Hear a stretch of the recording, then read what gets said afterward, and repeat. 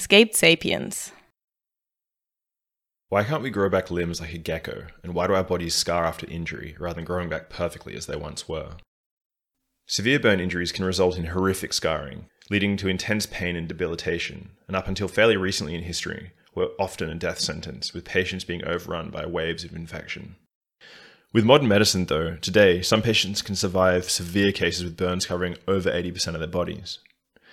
In this episode of the Escape Sapiens podcast, I speak with Fiona Wood, who works at the sharpest edge of this technological advance. Fiona is one of the inventors of spray-on human skin, which is able to limit pain, scarring, and infection in burns victims, sometimes dramatically improving their survivability. The holy grail of Fiona's work is perfect scarless healing. So how does the gecko do it? So I'll ask you, I'm wondering, when you first started in surgery, why was it that you decided to go into plastic surgery? Is it a clinical need that you saw, or was it more that you were interested in the science and the techniques that were in play at the time? Well, I think plastic and reconstructive surgery is really innovative. I remember when I was a medical student watching what they were doing, new techniques of microsurgery, tissue expansion, and trying to understand those boundaries of possibilities. And so for me, it still is innovative. And so it's all about how can we rebuild people? How can we fix the problem, whether it be cancer or trauma, such that there is close to what the person was before all this happened to them. And then now, what about being a little bit better? And of course, plastic surgery, if you take 10 years off, you're in business as well. What's microsurgery? Is that dealing with nerves, or what in particular was that was attractive to you? Microsurgery is surgery done using the microscope. So basically, the ability to reconnect nerves that are very accurately, that are obviously very small, and more particularly blood vessels. Blood vessels such that you can move tissue around the body. For example, it had just started when I was in medical school, and just in the early days, a young man who'd had a broken leg with open fracture was really at a risk of losing that leg. Whereas you could take a muscle, like the latissimustosi muscle, on the blood vessels and wrap it around the fracture and reintroduce more blood supply into there and save the leg by reattaching the blood vessels, the artery and the vein, and doing so under the microscope. So that was just really coming in as I first started. I mean, it's part of absolutely routine nowadays, and it's done sort of daily around the hospital with our plastic and reconstructive surgeons. So it's those kind of technologies that are being introduced and disseminated by the plastic surgeons that really got me hooked. Actually, problem solving. Well, this is the problem. Let's see the tools we've got right now, but how can we build a better toolbox? How can we actually explore the boundaries and bring in other science and engineering to actually push further forward? And that's the space, like I say, I've lived in for nearly 40 years. So even back then, you were wanting to make advances in the field. When you first started, you were more pushing towards the research direction even back then. Right from the words go. I mean, it was a bit of a need from a point of view. As a med student, I knew that if I wanted the jobs, I had to have a CV that really stood up and got noticed. And the obvious thing to me was to volunteer in research, and I was a research dog's body for lots of different projects at that time. And really, it got me. I was a why person. I still am a why person. I was a why kind of kid, and so it suited my personality, and it gave me that edge when I went in to look for various jobs. It was clear that I was able to think beyond and to do things and spend the time to do stuff, to work hard, to try and investigate and improve what we were doing. Yeah. I guess also with plastic surgery, particularly when you're dealing with people with congenital defects and things like this, there must be, I imagine when you were first getting started, that it must be fulfilling to actually be able to see the impact you're having on patients and the improvements you can have in people's lives. Was that sort of a driving factor as well on more of the clinical side?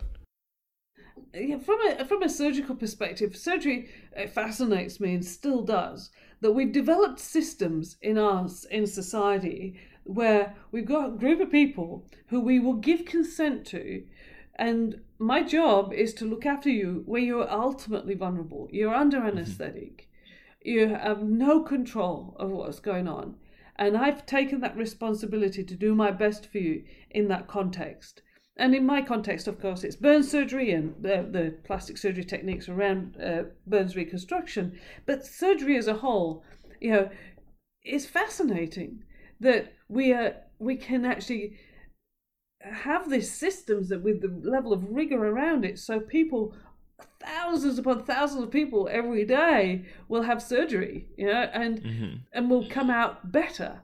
The reason for they'll go through that process. I need this because of I've got pain, or because I've got a tumor, or whatever it may be, or because I've cut myself, trying to get the stone out of the avocado, or whatever it is, and I've cut my nerve.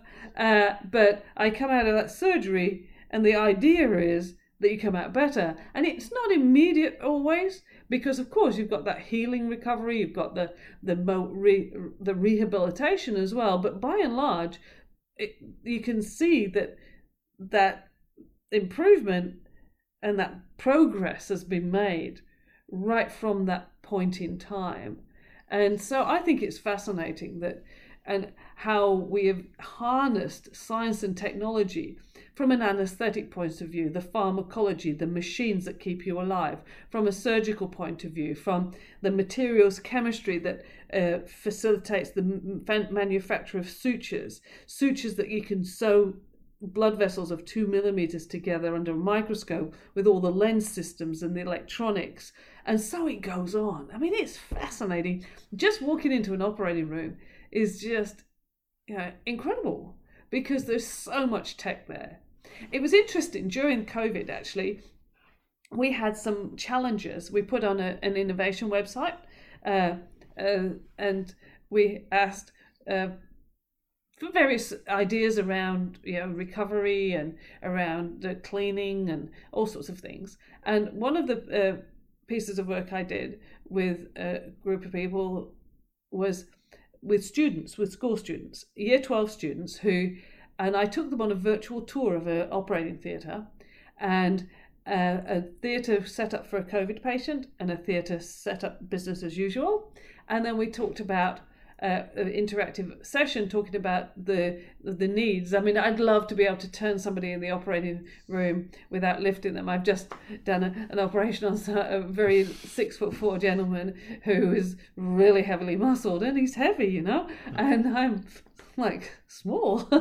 And so trying to look at how can we brainstorm that. So looking at that tech, and then the students went away and did a ideation sort of process, and 6 weeks later came back with amazing ideas, and some are still going. But it just goes to show that even though it's an amazing environment with amazing tech, we can always do better. And that's what makes me excited. In terms of that gentleman who was 6'4" and very heavy, did you just get in with hands and turn them, or are there devices that you use? No, it's muscle, and I was with the team today. And I'm always saying, well, okay, I'll be sexist. You're big, you're strong. You lift the leg, and I'll do the operation. Can I ask, are you only working on burns these days, or do you still work also in reconstruction in other areas? Predominantly burns, acute burns, but all the way through to the full rehabilitation, full reconstruction. So we do a lot of scar work as well. And sometimes the scar reconstruction we do comes from non-burn sort of problems as well. And so we deal with very complex, difficult scars. Keloids are the top end, and they can be really challenging. We're very actively researching in that space, as well as big surface area problems. So people have lost big surface areas of their skin and tissue which could be from infection, from other trauma. And so, we do the plastic sort of reconstruction around that as well. Sorry, what's a keloid? A keloid scar is a really interesting situation. It's where the scar, the tissue responds to healing. Like we heal. First thing that happens when we cut ourselves, for example, is everything gets very sticky, and our platelets come out of the blood and they get sticky, and they stick the two edges together, and it's our blood clot. That's the scab, yeah. And then the cells move in and they eat that away, and that's followed by cells kind of moving in to rebuild. So you get the hemostasis, the blood stops the blood, then you get all the removal of the necrotic tissue, and then you get the rebuilding and the remodeling. And those cells that come in to remodel are the fibroblasts by and large, but as we've discovered, a lot of the surface cells, the keratinocytes, are involved actively in this process, as well as systemic cells that are in your circulation, in your blood. And they don't know to stop. So the scar just keeps on growing and growing and growing, and becomes very debilitating. And it can be painful and itchy and those sorts of things as well.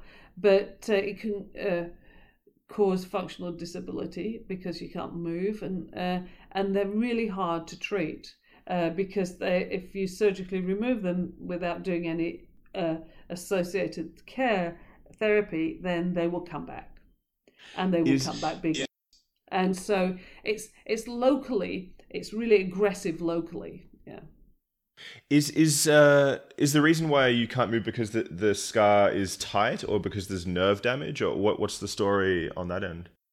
The scars become tight and contract down.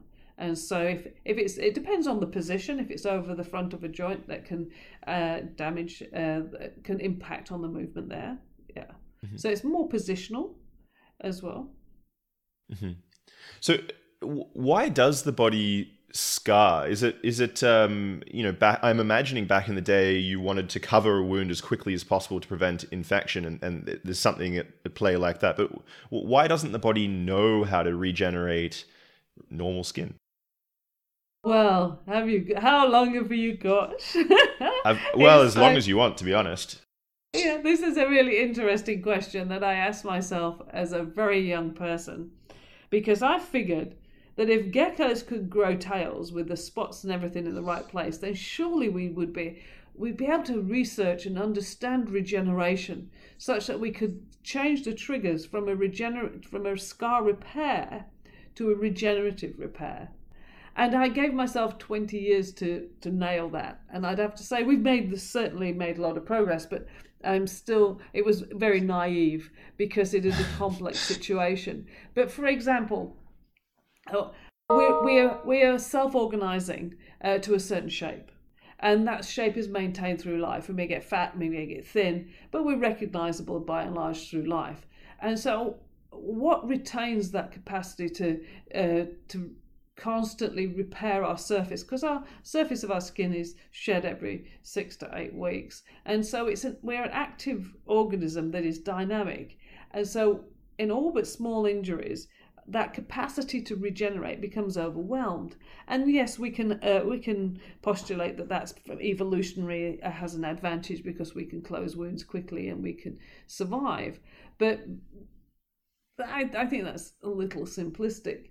But so trying to understand the drivers to scarring has been front and center of my life for nearly 40 years. And as I say, we've made progress in the use of cell-based therapies, the use of understanding the nervous system interaction, because the skin is just a big part of the extension of our nervous system. It does. It's our interface to the world. It controls our temperature, that regulates a whole lot of things around our systemic responses, and things like even our blushing and stuff when we're embarrassed. So it is a neurally active organ. So one of the things I've postulated many years ago is, will we be able to ever think ourselves whole? Is the three-dimensional spatial information for our surface housed in the homunculus in the brain? And I don't know the answer to that, but I do know we're making progress in understanding, because I can tell you that if I'm burnt on my right hand, the nerves on my left hand are changed, and it would appear long term.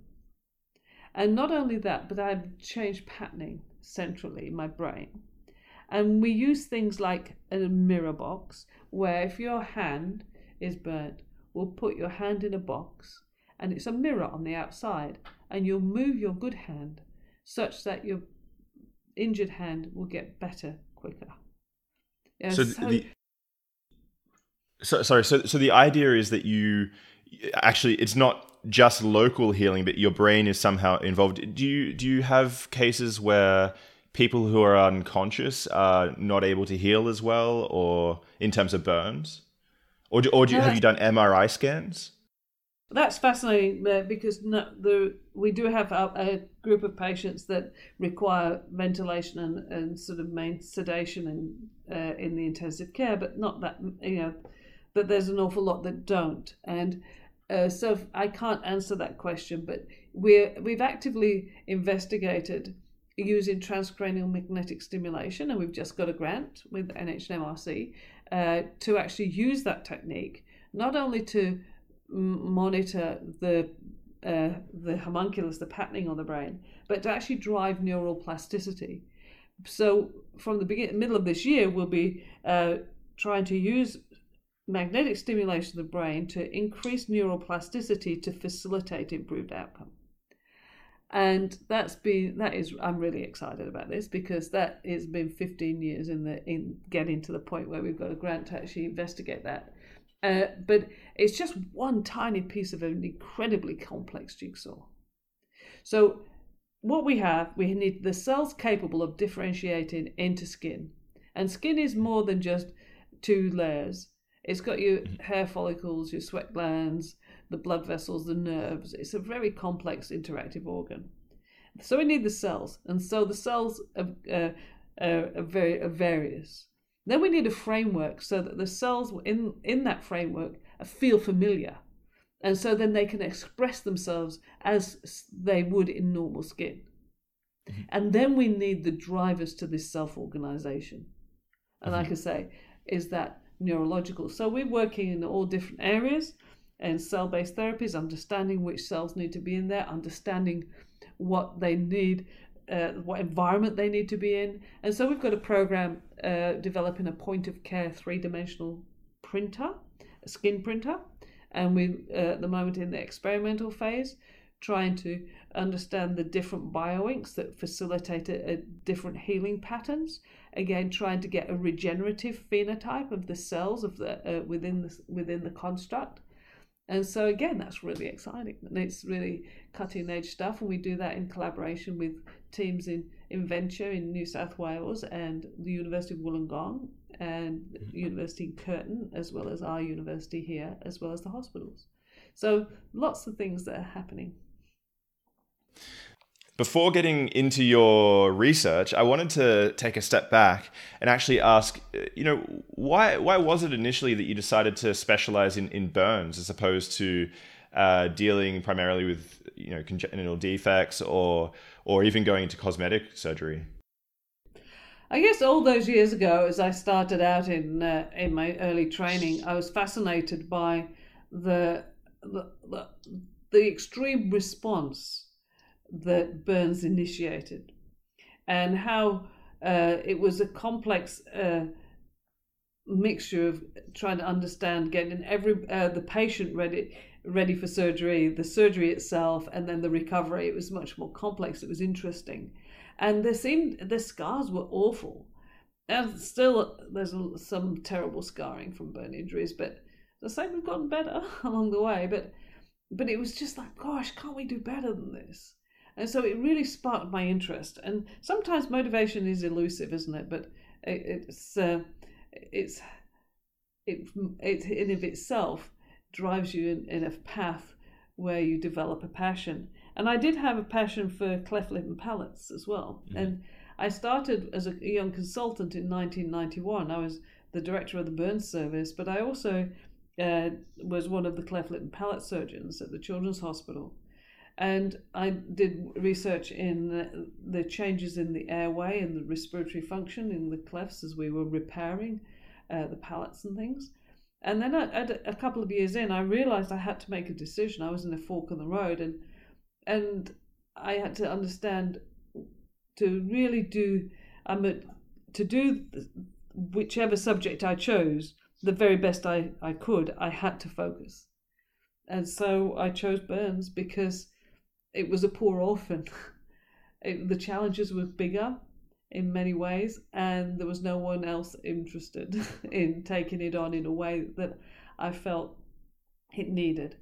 It needed serious leadership.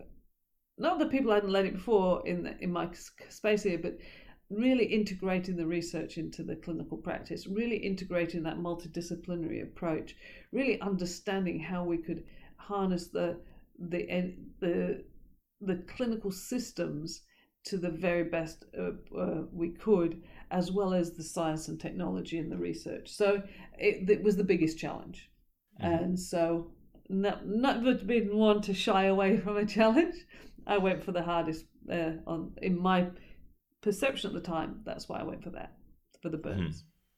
Mm-hmm. So it was difficult on a technical side, but I imagine also on an emotional side, it's quite difficult, right? Because you're dealing with patients sometimes, I imagine, over long periods of time where they're in pain for extended.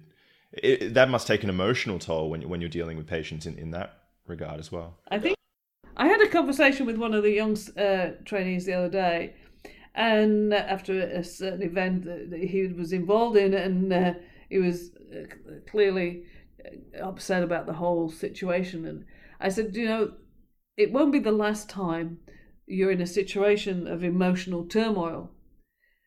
But in order to stay in this, you need to understand how yourself and how you can develop and build your resilience whilst retaining your empathy and your humanity and humility, for that matter. And for me, I've tried to do that by always focusing on learning from today to make tomorrow better. So my resilience and my coping strategy has always been around my research, because always looking for some way to improve in small things, big things, whatever, has given me the belief that I can stay at the table.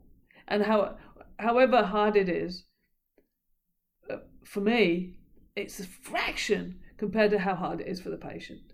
And so what I bring to the table is the hope that we can actually learn from the situation they're going through to reduce that suffering for others in the future.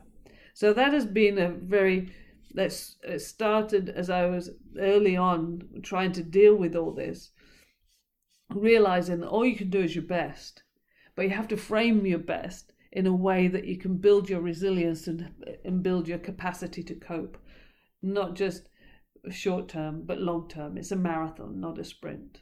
Because as I said earlier about surgery and the systems around us now, what a privilege it is, and what an amazing sort of thing it is, but it's not foolproof.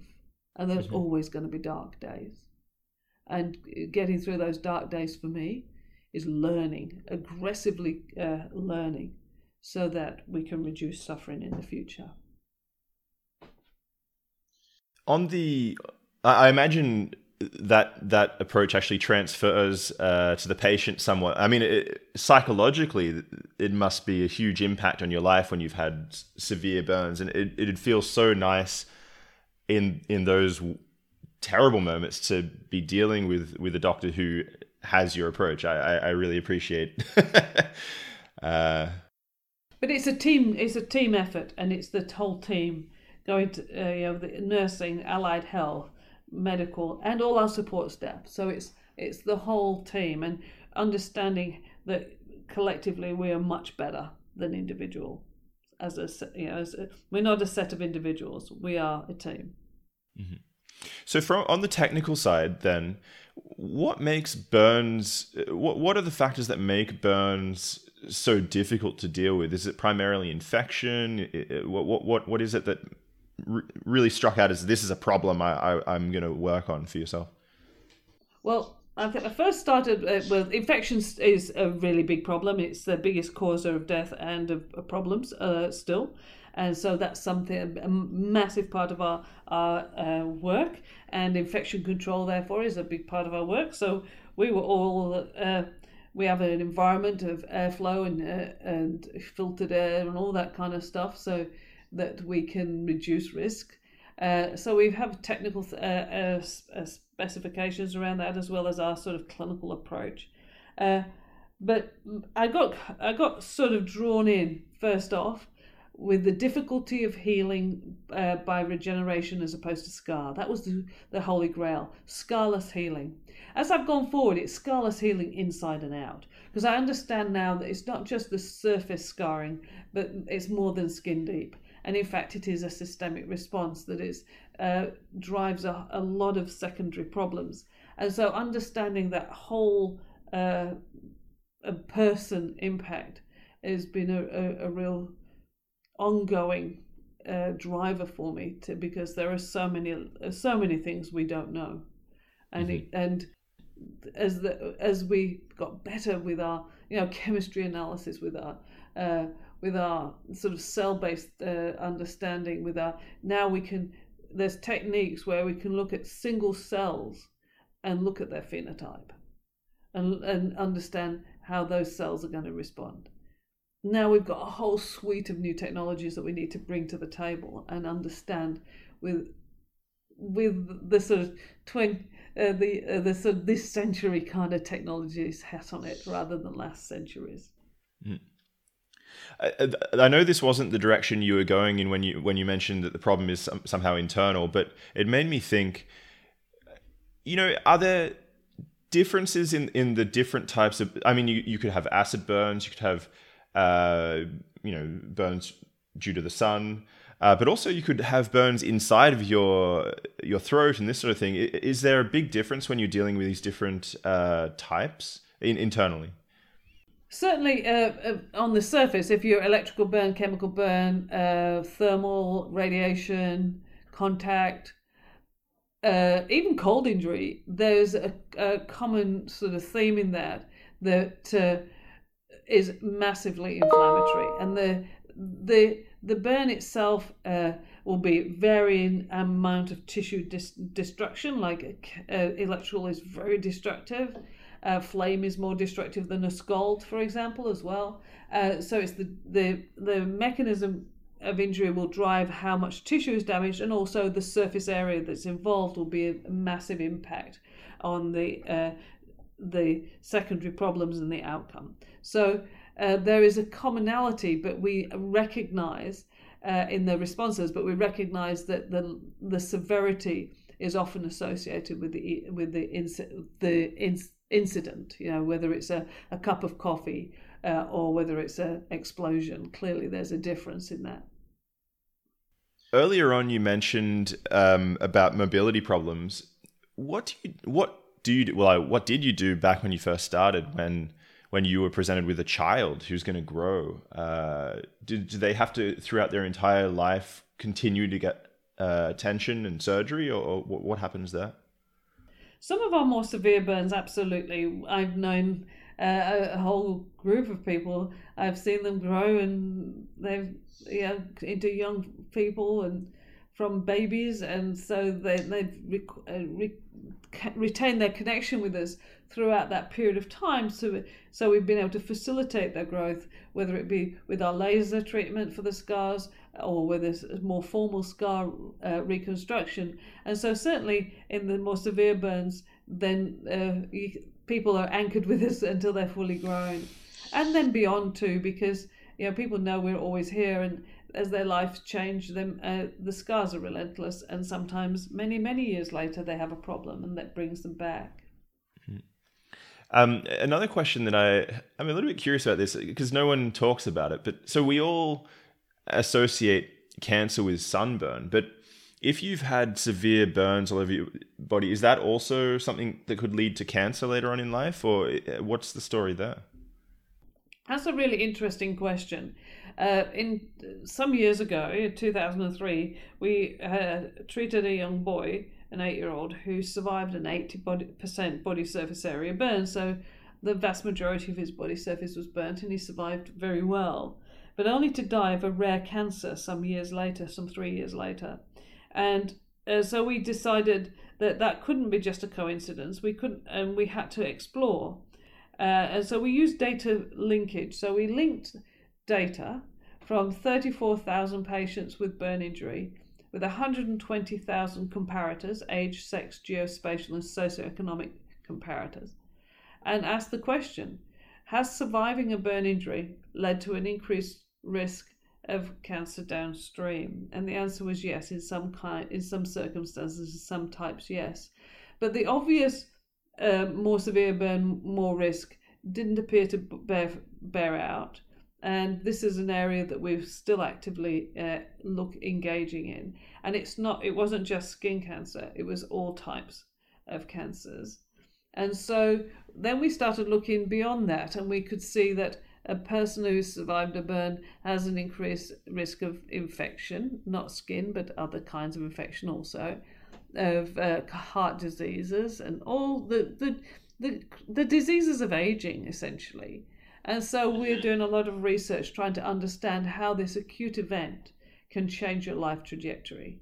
And if we understood the mechanism, then we can develop therapies to make sure that it doesn't, and to improve the outcome.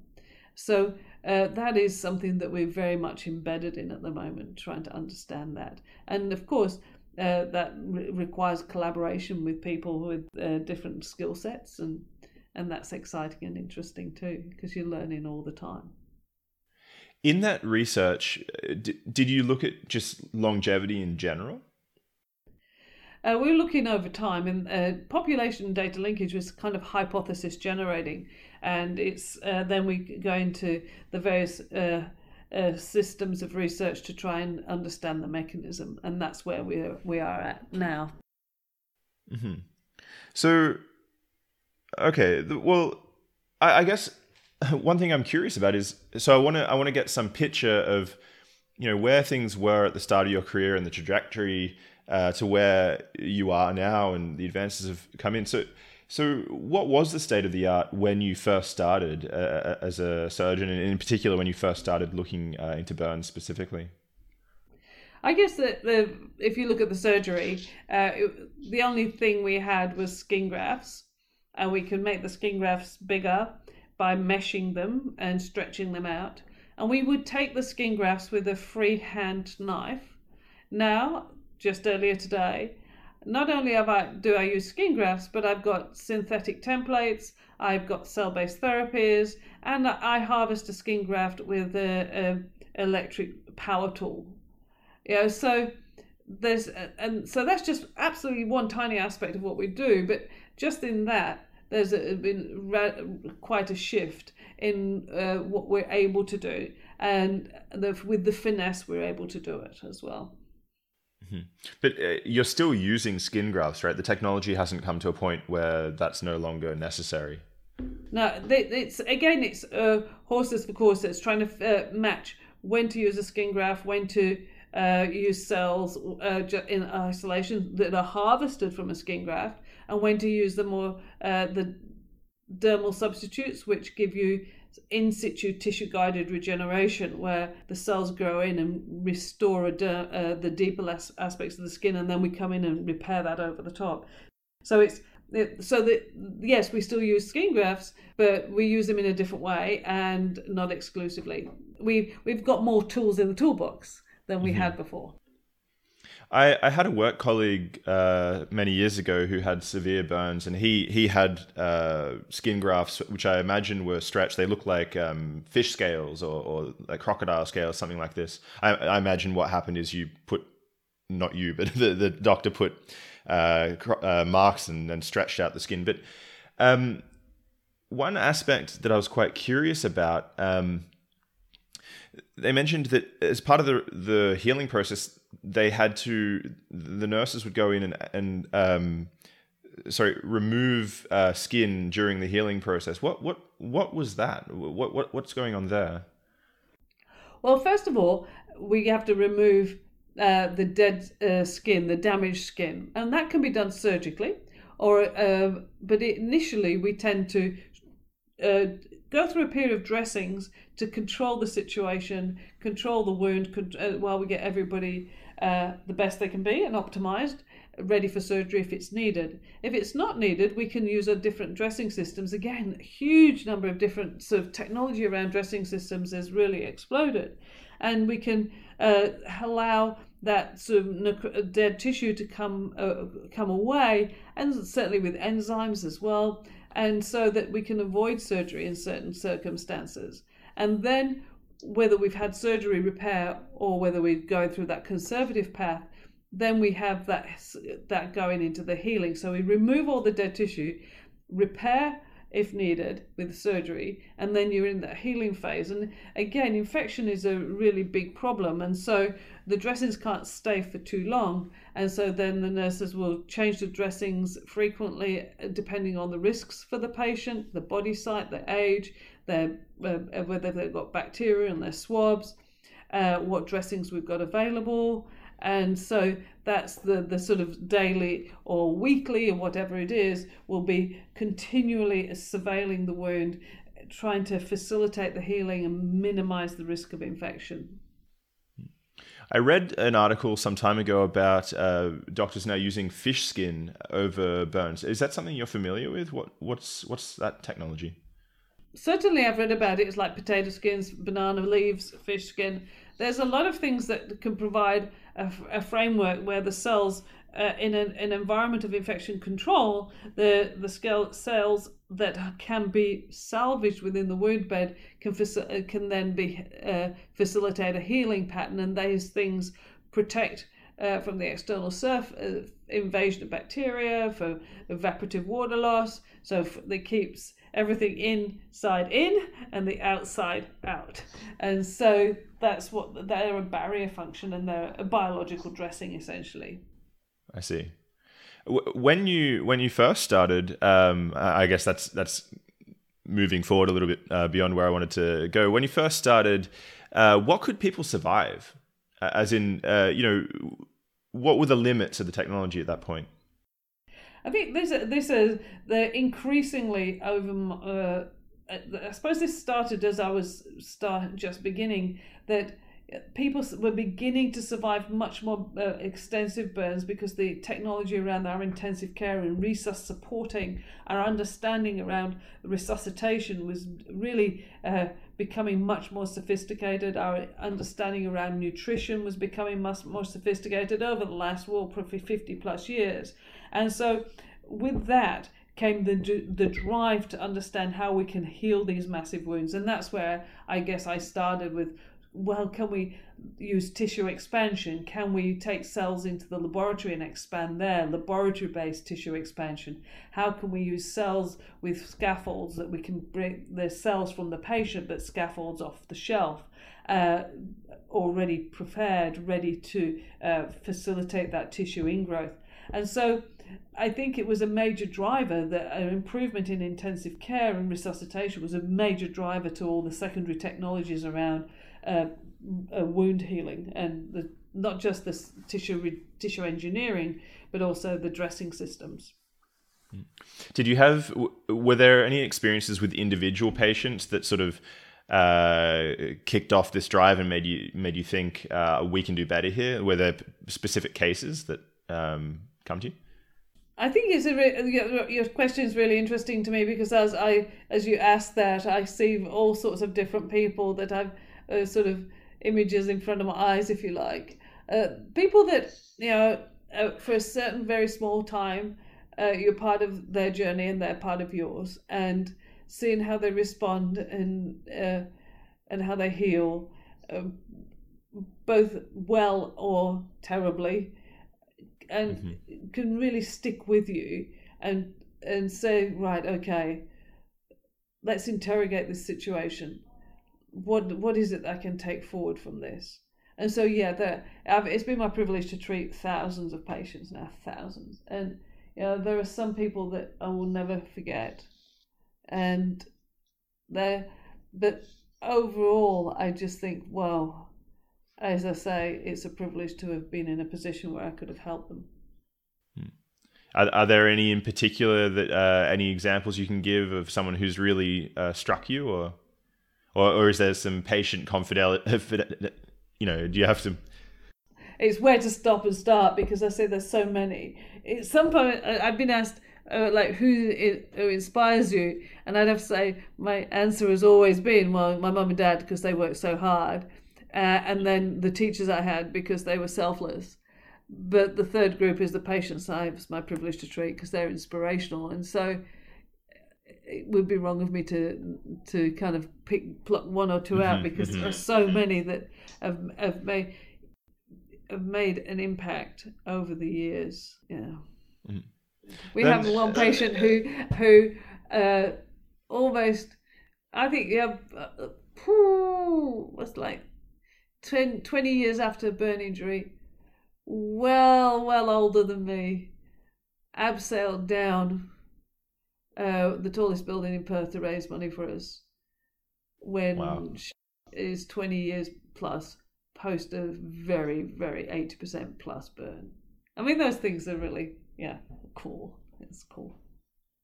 I mean, that must feel so nice when you can see that sort of an impact where you've literally saved that person's life and they're so thankful.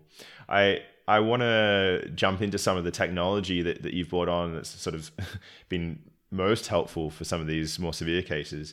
So I wanted to ask you about the RECELL, so the spray-on skin technology that you developed. And maybe a good place to start, could you give some overview of what the technology is? Basically, the RECELL is just a kit. And what we tried to do was take the basic first steps of the tissue engineering of skin process, put them in a box, and take the box to the operating room. And so that's it in a nutshell.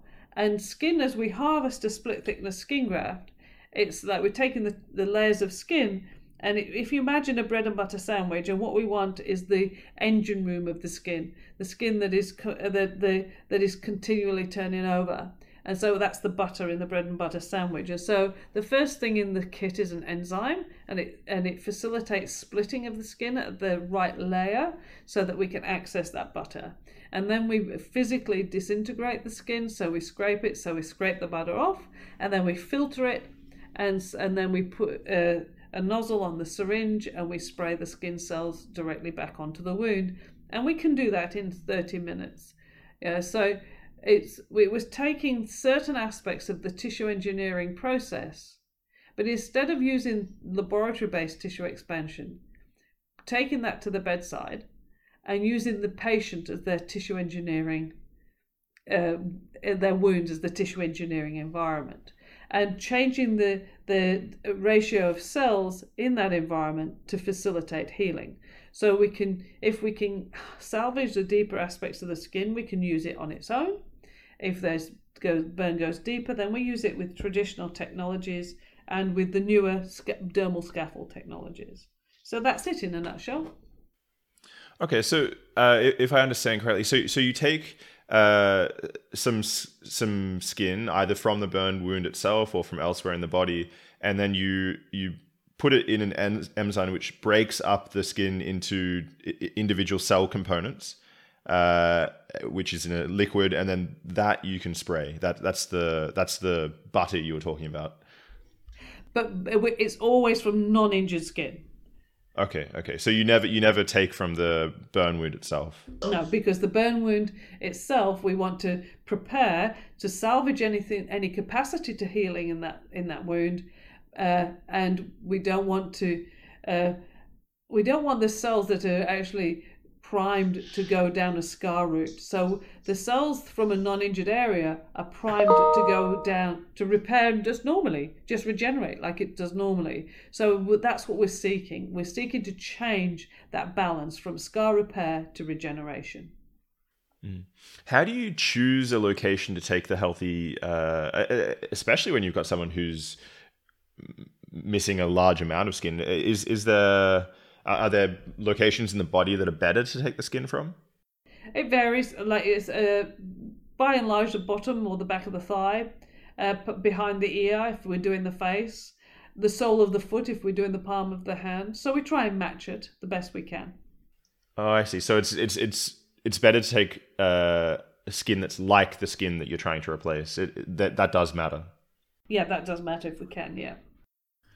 Can I ask, in terms of when you spray, obviously you're putting mechanical pressure on the liquid which the cells are in. Do the cells survive well, that spraying process?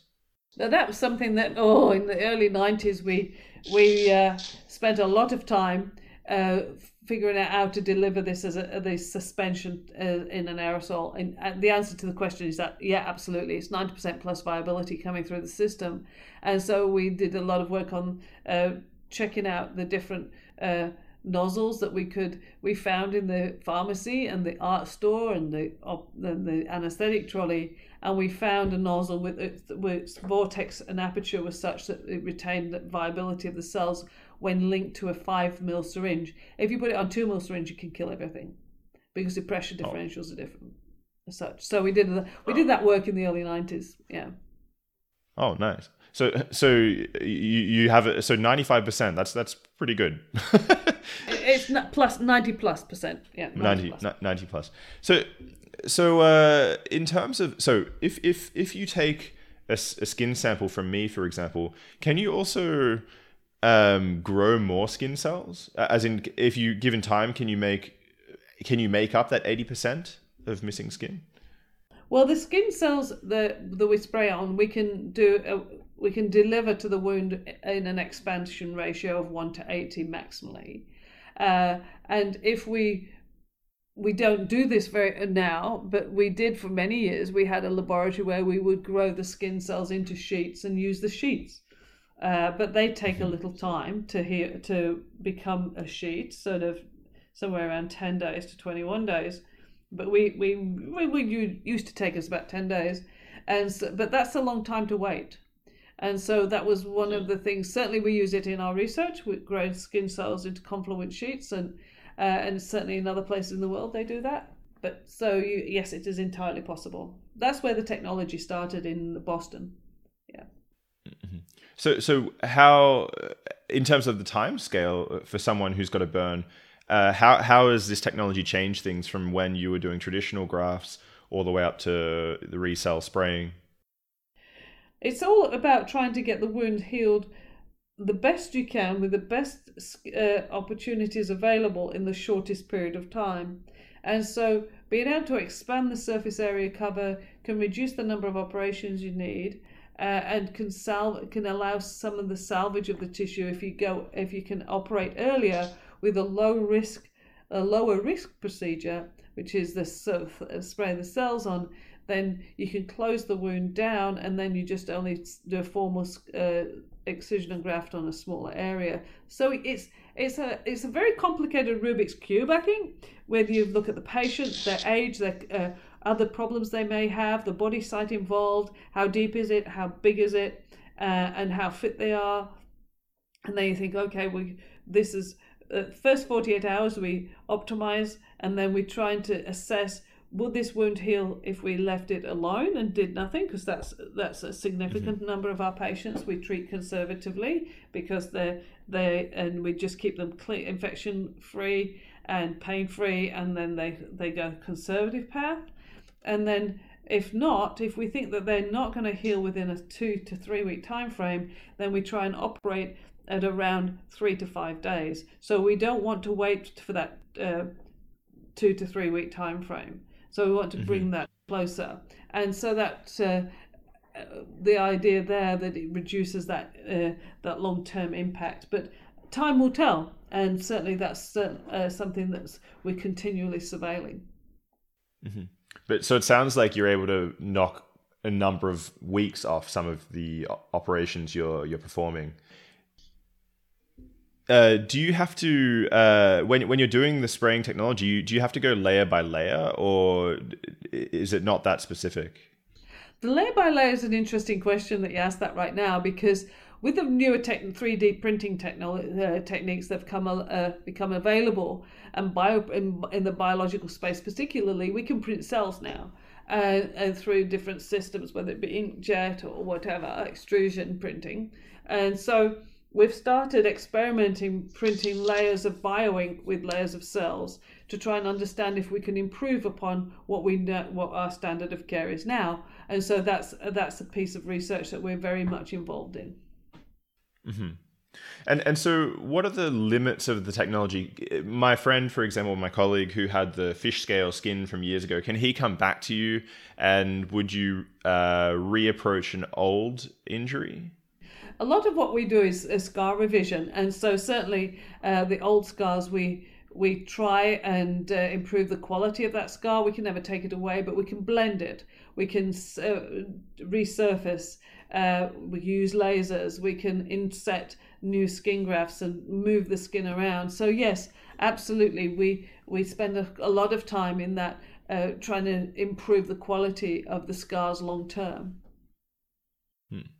And what about taking the technology forward? So you're using it to regrow skin at the moment, but is there, in the distant future, can we regrow more substantial injuries, missing limbs, for example? Or is there a dream on the horizon?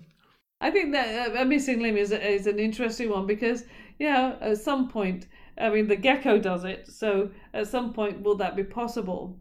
And certainly the people that have been working very aggressively in tissue engineering are learning all the time, learning like we're in the space of tissue engineering in skin, but there's people in muscle, in bone, in gut, in all sorts of nerves, and trying to understand all these different elements and bringing them together is not a trivial exercise, clearly. And yes, it is sci-fi, absolutely. But, maybe we will get there one day, but I don't think I will see it. Let's put it that way. You might see the end of skin sprays in any case. Yes, but it doesn't stop us dreaming and trying to be part of that journey. I want to ask you, in the interest of time, I wanted to jump into, I guess your work really shot to prominence after the Bali bombings, and you were involved in I guess, dealing with the largest number of injured patients coming out of that event. Would you be able to give some overview of the magnitude of what you were faced with? I think Bali was an interesting time. I think a lot of people's lives changed absolutely irrevocably, and the loss was huge for many, many people. And for us here, we'd been very involved in disaster response and disaster planning with Woodside Petroleum, because they were bringing oil rigs online on the northwest shelf here, and that's a very remote area. What would happen if there was a need to respond? And so we'd actually done the planning, and then we took our planning across the whole of the country with our colleagues. And so we had a planning system that we put to the Australian Health Ministers Advisory Council in July of 2002, and it was all approved. And embedded within it was a disaster exercise where we would all work together across the country to respond. But we never did that disaster exercise because we responded for real only, October. It was only a couple of months later. And I think the window to the world, our world opened, and people were interested because we had a plan and we understood what we were going to do. And it wasn't just here; it was across the whole country, of course, because we were responding similarly. Certainly, we were closest, so we had the most patients. But it's what we were trained to do, and we had. If you think about, you plan something, you have a better chance of actually, getting it right. It's like anything. It's like a single operation. Visualize it beforehand. Think about what can go wrong. Think about how you can optimize it. Make sure that going in, you're going in having been absolutely prepared. It's visualizing it and like I say, thinking of each step. How can you put the polish on each step? Who's going to be there with you? What can they do to help? And how can you dovetail that whole team together? That's what we do on the small all the time, every day. We just did more of it. And it was just So did you have to fly in patients, doctors rather, from all over Australia? No, we flew. We had the majority of patients here, but the patients were distributed across Australia into the burns unit. And the burns unit we had in our plan, we had a buddy system, so we had plastic surgeons and plastic surgery nurses and therapists and stuff. So we had a buddy system, so we were able to expand our capacity as the need arose. And so we had a lot of the younger the consultants and in plastics and have been through burns training, because it's part of our burns training, and so on. So it was, even though they're not doing it day in, day out, they were very solid people to have around. So what were the numbers in terms of the patients and the doctors that were on the ground? Well, we treated 28 patients here in WA, and we had we started out the surgery plan, if you like, on the Wednesday, and we completed it on Sunday. So there's 5 days where we were running 4 theatres most of the time. We did 2 on the first day, I think, and then we increased it to 4, and then 2 on the last day. So to man that, we had people on roster, and overall we had maybe about 19 different surgeons involved, and probably closer on 100 different nurses. And then, of course, there's the physios, the OTs, and the dietitians, the psychologists, and and all the support staff as well. And what sort of hours were you doing? Well, it's a marathon, not a sprint. You've got to make sure you eat and you've got to sleep. And so I made sure only person in the hospital was the person on call, and everyone else had to go home. And so I was made sure everybody was home after, and then coming in before ward rounds before theatre in the morning. Had to start earlier, of course, because we had a lot more people, and the ward rounds after theatre at the end of the day took longer because we had more people. But then it's home time.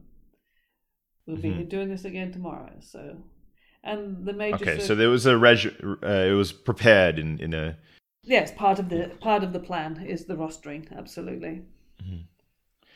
And I guess these were pretty significant attacks. Were you dealing with all sorts of trauma on top of the burns, or what was the story there? Yes, I've not worked in a war zone, so certainly the explosion and was more akin to that kind of burn injury, because there's concomitant trauma and very unpleasant injuries alongside. So it was challenging from that perspective, absolutely. And you had quite a high success rate coming out of such a large amount of trauma. I think we unfortunately we lost 3 of our patients. One very early, within a couple of days, one around a week, and one at 56 days. And that's interesting because it marries our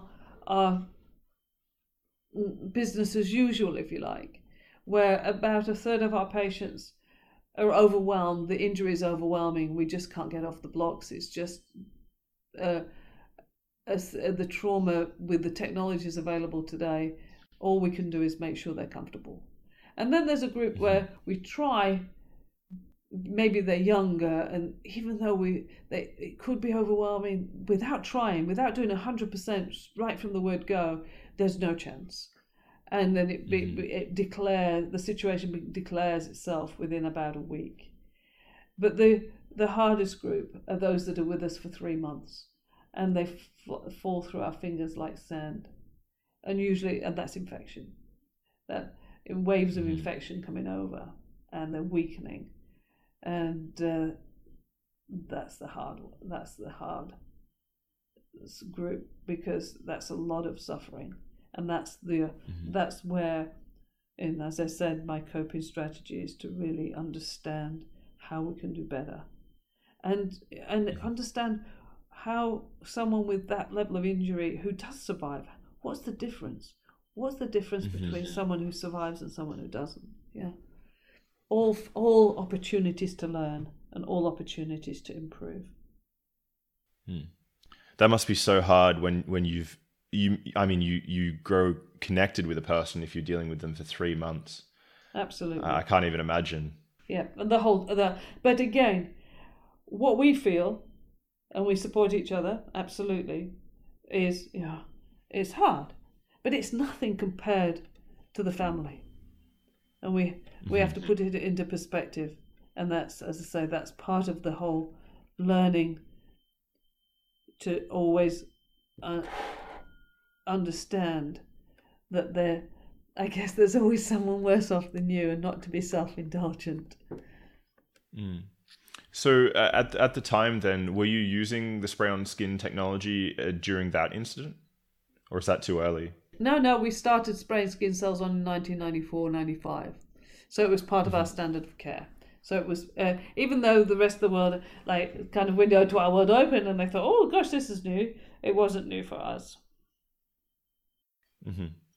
And what impact did that have, do you think, on the survival rates and the aftercare and the long-term prospects for those patients? Do you think that had a big impact?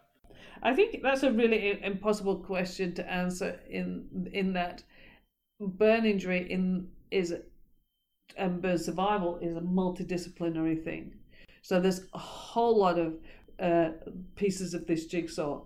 It is one piece of the jigsaw that we've developed and we've driven, and we can fit with the others, and we're always trying to strive to get better. So yes, over the 30 years, our survival and our outcome rates, we've tracked them, and we can see how people are going. But that particular event, specifics is really hard. But generally, that's the goal, is to always improve. Yeah.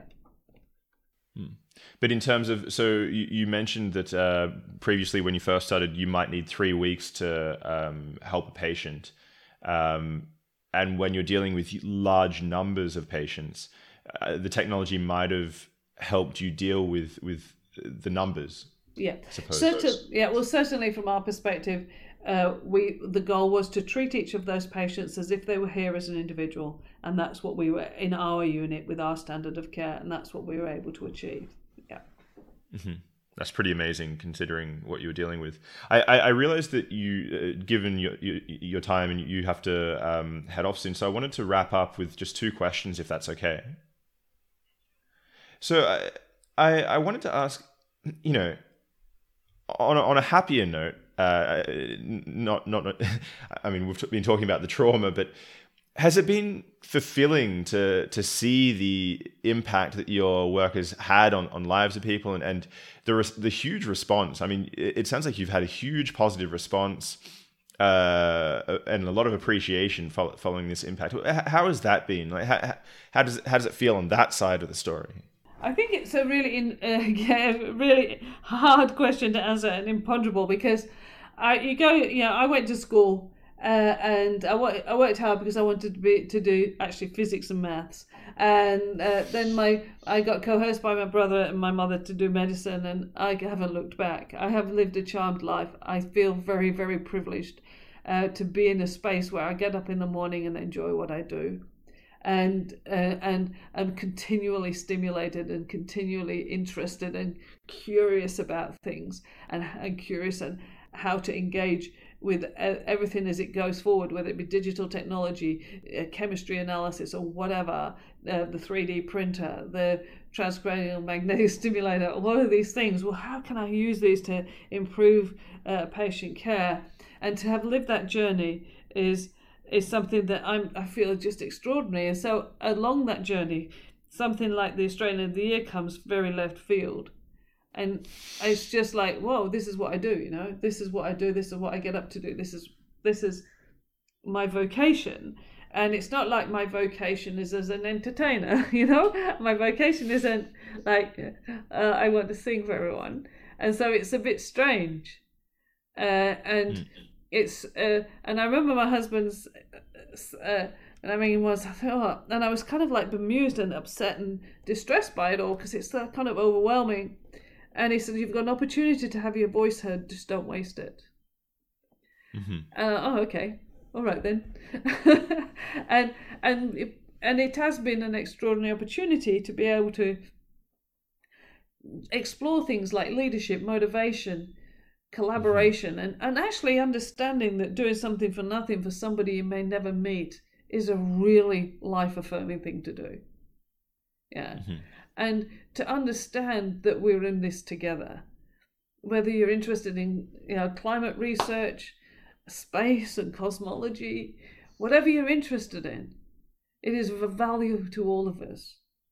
And we need to be able to make the place a better place for all of us, so that we have a capacity to hand on a history that we're proud of.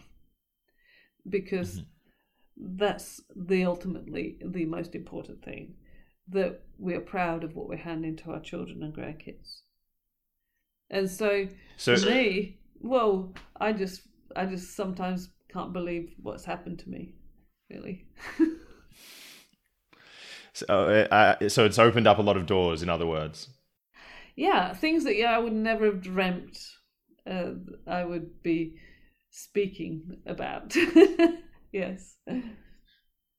So then maybe a nice place to close off is the future. So where do you see the technology you've developed going? What's the dream in the coming years, as far as you see it? The dream and the vision remains scarless healing, inside and out. And so tissue regeneration, using the 3D printer robotic guided printer to print skin such that it is seamless with the normal surrounding skin. So because we've understood the scarring and the integration of that, and the innovation, so the nerves can drive into it so that the skin is normalized. And if we understood all that, because the skin is on the surface, it's accessible to understanding all these, then we can translate that to other aspects of our body.